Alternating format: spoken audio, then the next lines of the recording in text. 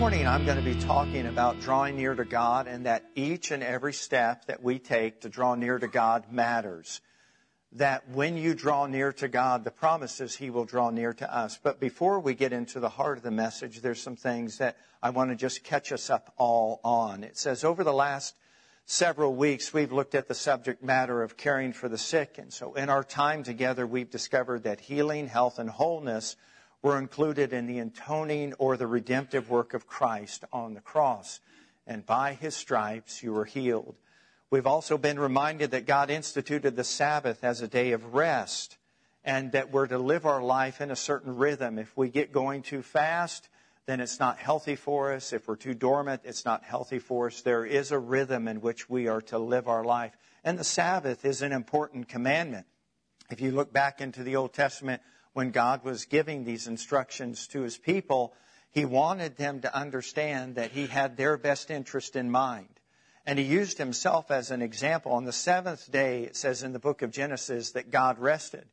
Now, we have answered the question, but just as a point of remembrance, let me share with you, God does not need the rest. He did that as an example unto us because He is our example in all things. And so He rested on the seventh day. And what's wonderful about this rest that God has given unto us, it's an abiding rest. It's a rest that you can have 7 days a week because of Jesus. And that you can come to Him and you can be in a perpetual state of rest. But there is a day that's set apart where we should cease from all activities. We should enjoy our family. We should put our feet up. We should relax, which is a tough thing to ask people to do, because we have a lot of things that we're responsible for. But that also hurts us in the long term.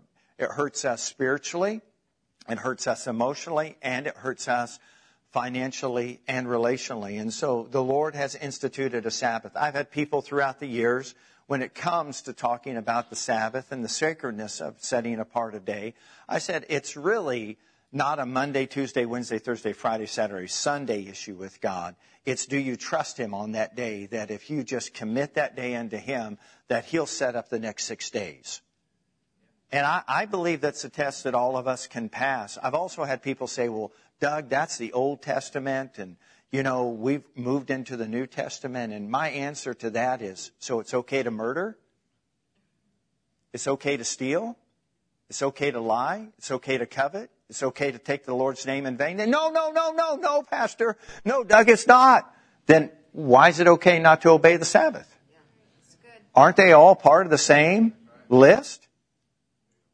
We would never endorse murder, but we commend people because they're hard workers. Oh, boy, they're a hard worker. They just go. They just do. And at the end of their life, they're on fumes, and they look back, and what's it filled with? Regret.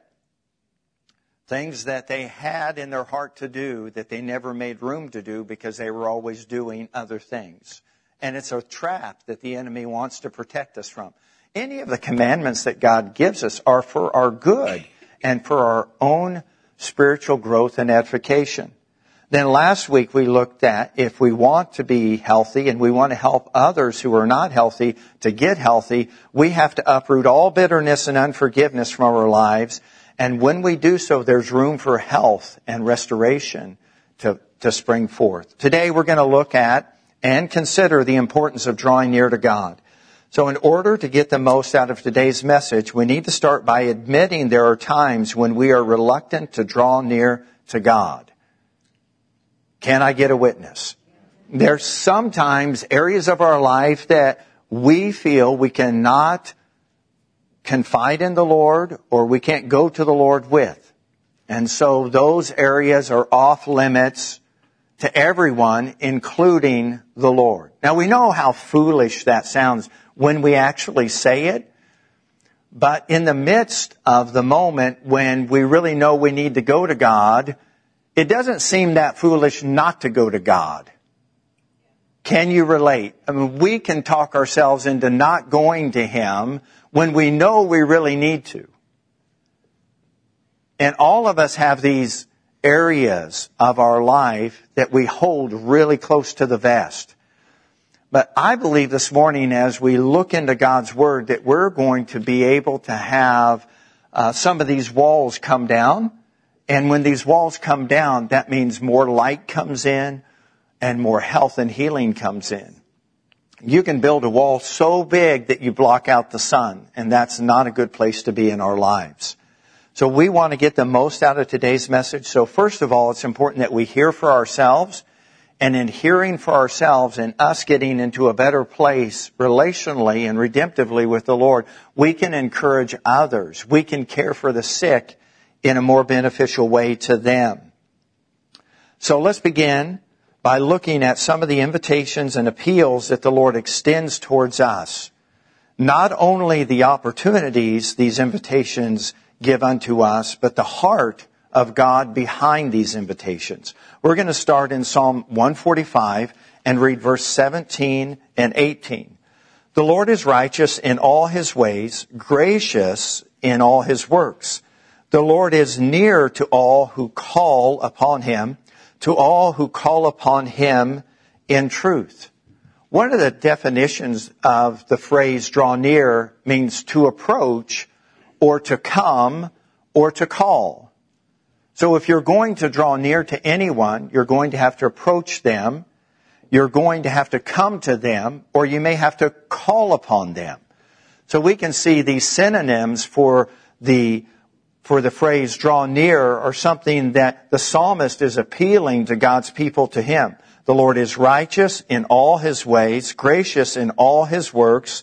He is near to all who call upon Him, to all who call upon Him in truth. He will fulfill the desire of those who fear Him. He also will hear their cry and save them. What tremendous promises we have there. Matthew chapter 11, if you would please.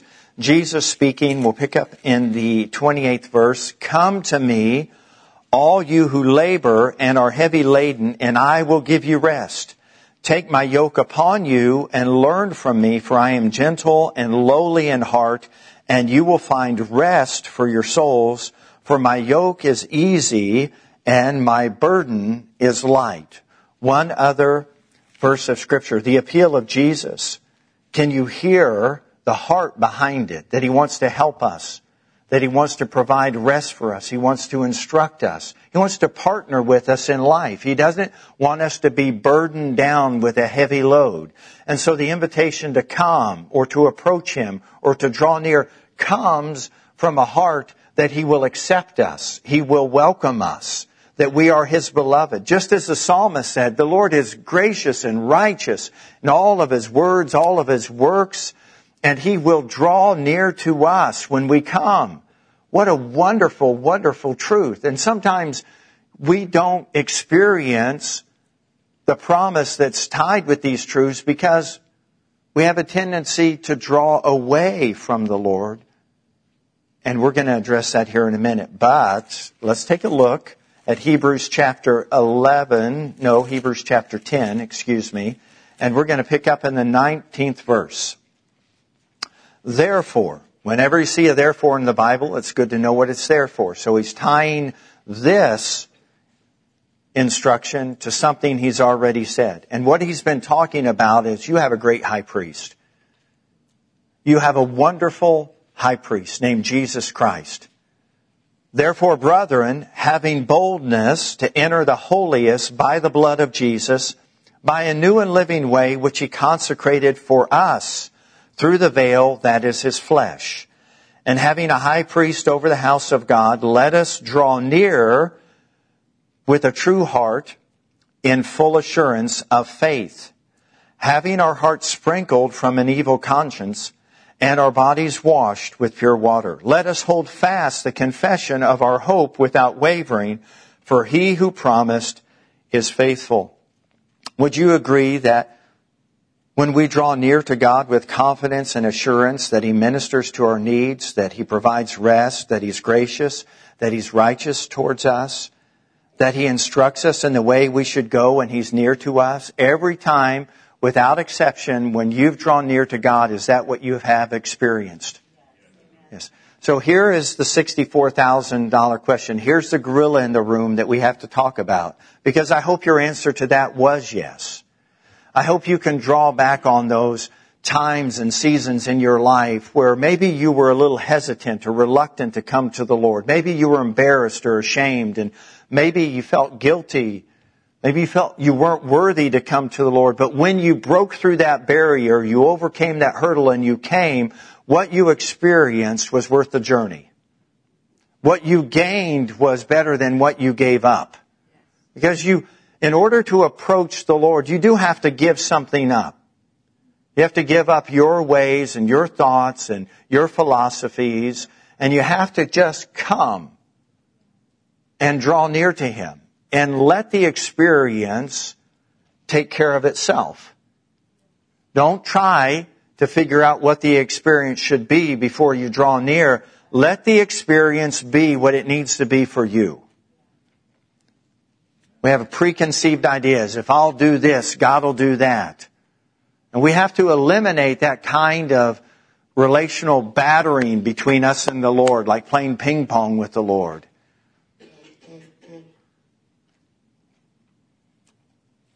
So if your answer was yes, and I hope it is, why is it at times that we draw back instead of drawing near?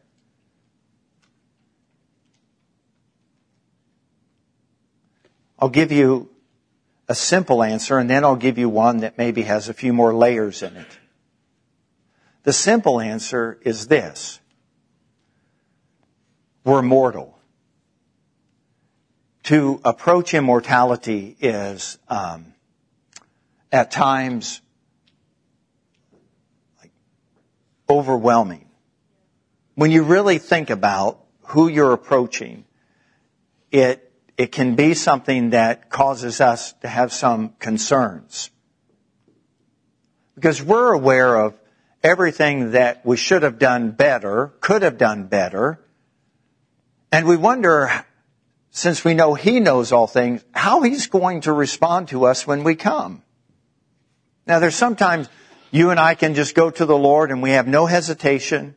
There's no concern, no angst, no anxiety, no fretfulness. We just come. It's easy to come. And then there's other areas that it's a little more challenging to come because we wonder if we'll be received.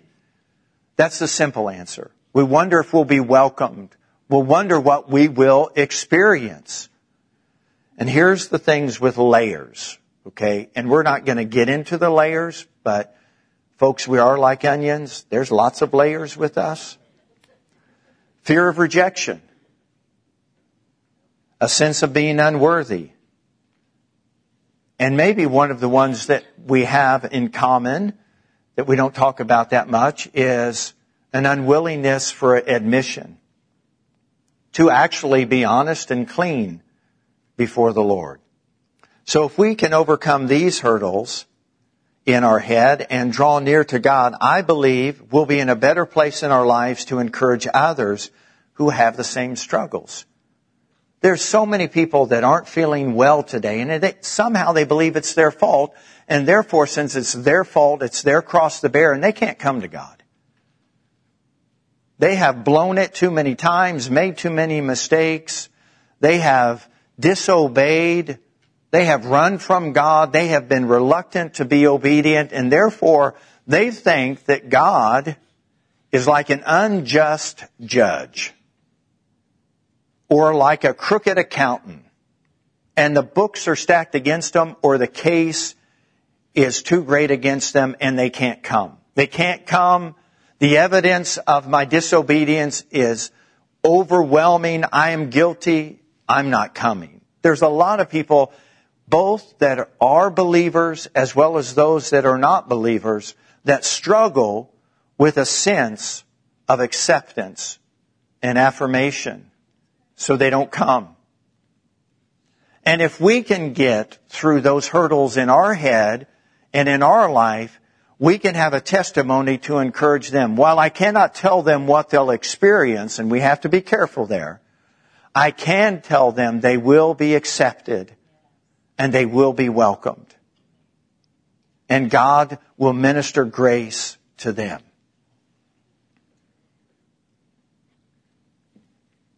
But before we go any further today, I have one more passage of Scripture that we have to look at in order to become more confident in caring for the sick.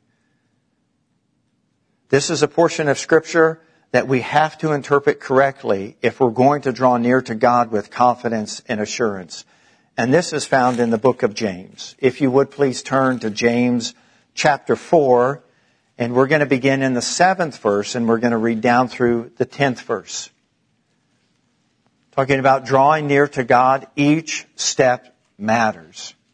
Every step that you take to overcome the hurdles in your head, those obstacles that are in the way, whether it's a sense of rejection, not feeling worthy, not being willing to admit your need for assistance and help and support in life, no matter what the hurdle is. There could be 5 other things that you're thinking about right now.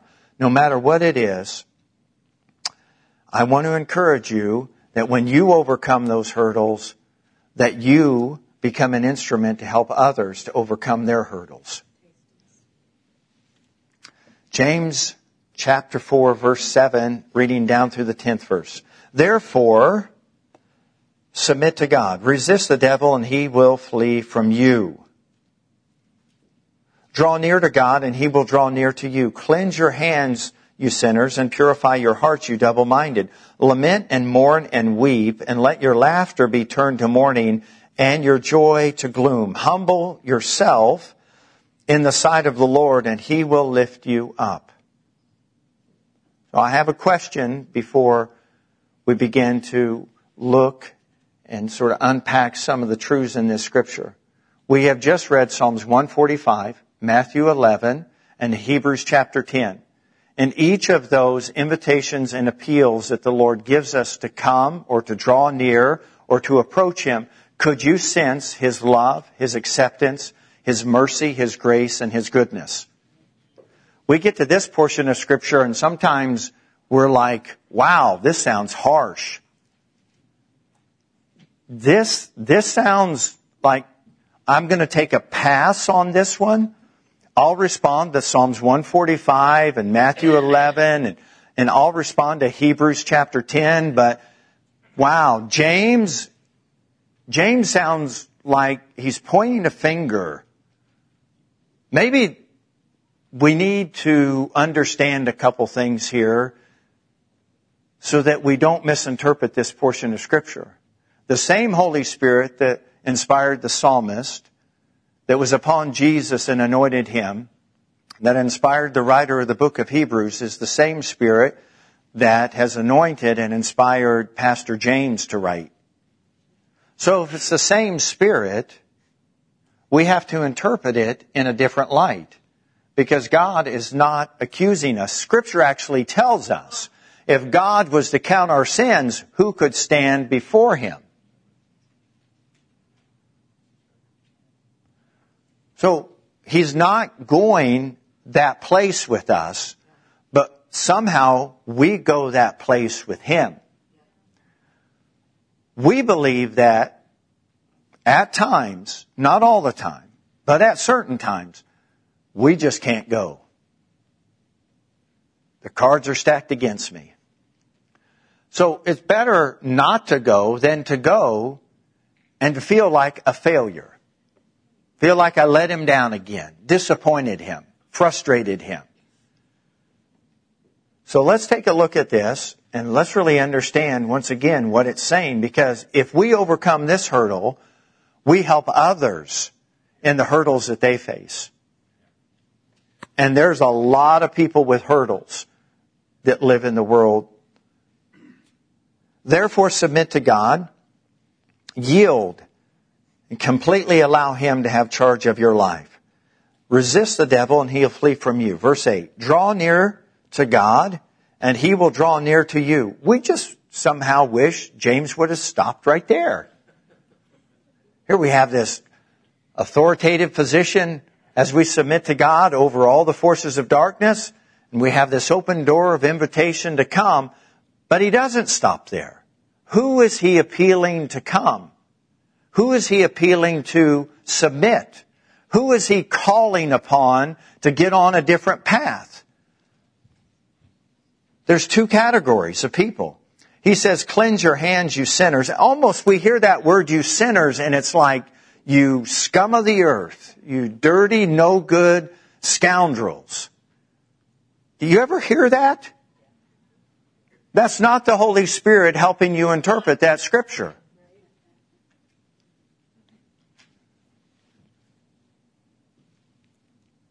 But that's how we hear it at times, because that's how we feel about some of our mistakes and missteps and sins and acts of disobedience. So we think, wow. And purify your hearts, you double-minded. Sounds critical, judgmental.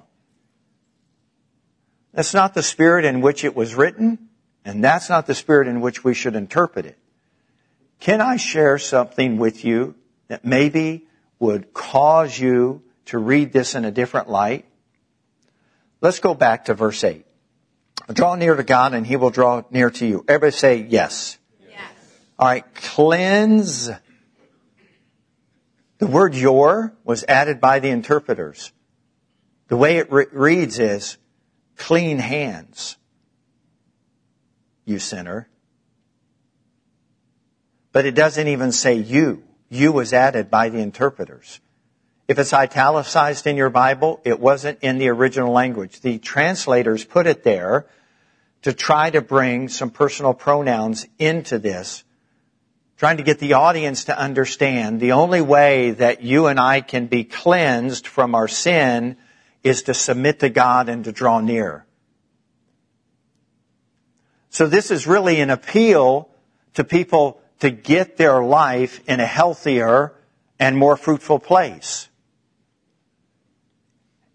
In the original language, the words are actually reversed.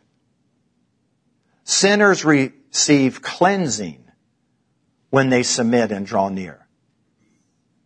Hold on. That's what happened to me in September of 1976. I went to the Lord in a submissive and humble way, and He made all things new. My hands that were stained with sin, the stain was removed. James, speaking by inspiration of the Holy Spirit, is saying to everyone who submits to God, everyone who draws near to God, they are cleansed from all sin. This invitation seems much more appealing and palatable now, doesn't it to you? It's no longer the Lord pointing an accusational finger, but opening a welcoming hand.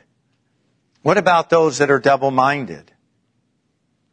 Those that vacillate between, serving God, not serving God. We would say they have struggles with doubts. What happens to them? Their hearts become pure. They settle some issues. They're no longer halting between two opinions. They gain assurance, confidence, and faith when they submit to God and draw near to Him. So here's the question. Any areas in your life where you've ever needed cleansing? And when you came, the Lord cleansed you from all sin and unrighteousness. Why? Because you drew near to Him and He drew near to you. Every step matters. Every step away from the Lord is a step in the wrong direction. Every step towards the Lord is a step in the right direction. One more reminder about the Lord. You can't hide anything from Him. Everything is open to Him. And since it's open to Him, we should be open to Him. No pretenses, no graveling, no whining, no having a good day and then I'll go to God. Just go. Yes. If you're struggling with a temptation that's led to sin, go, submit to Him. Yield to Him. Allow Him to have His rightful place in your life And He'll draw near to you, and you won't find that He is there to accuse you or to slap your hands. He's there to cleanse and to restore. This is the nature of God all through Scripture. Why is it that we get to a portion of Scripture like this and we feel like, I'm guilty, I'm dirty, I'm unworthy? Because that's how devilish the devil is. He doesn't want us to come. He doesn't want us to experience this cleansing, this grace, this righteousness of God. He wants us to live in the shadows and feel like we can't come when God is calling us into the light. So humble yourself in the sight of the Lord, and He will lift you up. Luke chapter 7. Can I read a couple of stories that illustrate both of these truths? Luke chapter 7, first of all, has there ever been a time when you've read the four Gospels where Scripture identifies someone in the story as a sinner when they came to Jesus, that they left a sinner, that they left the same? There's very few, if any. Luke chapter 7 and verse 36. One of the Pharisees asked him to eat with him, and he went to the Pharisee's house and sat down to eat. And behold, a woman in the city who was what's the next word? She was a sinner. When she knew that Jesus sat at the table in the Pharisee's house, brought in an alabaster flask of fragrant oil, and stood at his feet behind him, weeping. And she began to wash his feet with her tears, and wiped them with the hairs of her head. And she kissed his feet, and anointed them with the fragrant oil. Now when the Pharisees who had invited him saw this, he spoke to himself, saying, This man, if he were a prophet, would know who and what manner of woman this is, who is touching him, for she is a sinner. And Jesus answered and said to him, so just in case you don't think that God knows what you're thinking about someone, He knows what you're thinking about someone. So this guy is thinking, no one knows what I'm thinking, and there's Jesus saying, let me answer the question that you just formulated and the judgment you came to as a result of this. And Jesus answered and said to him, Simon, I have something to say to him. So he said, Teacher, please expound. Tell me all the great things that you have for me to do. Oh, Jesus is not going there with him. Notice that Jesus loves this man enough to correct and instruct him. There was a certain creditor who had two debtors. One owed 500 denarii and the other 50. And when they had nothing with which to repay, he freely forgave them both. Tell me, therefore, which of them will love him more? And Simon answered and said, I suppose the one who he forgave more. And he said to him, You have rightly judged. Then he turned to the woman and said to Simon, Do you see this woman? I entered your house, and you gave me no water for my feet, and she has washed my feet with her tears and wiped them with the hair of her head. You gave me no kiss, but this woman has not ceased to kiss my feet since the time I came in. You did not anoint my head with oil, but this woman has anointed my feet with fragrant oil. Therefore I say to you, her sins, which are many, are forgiven, for she loved much. But to whom little is forgiven, the same loves little. Then he said to her, Your sins are forgiven. And those who sat at the table with him began to say to themselves, Who is this who even forgives sins? Then he said to the woman, Your faith has saved you.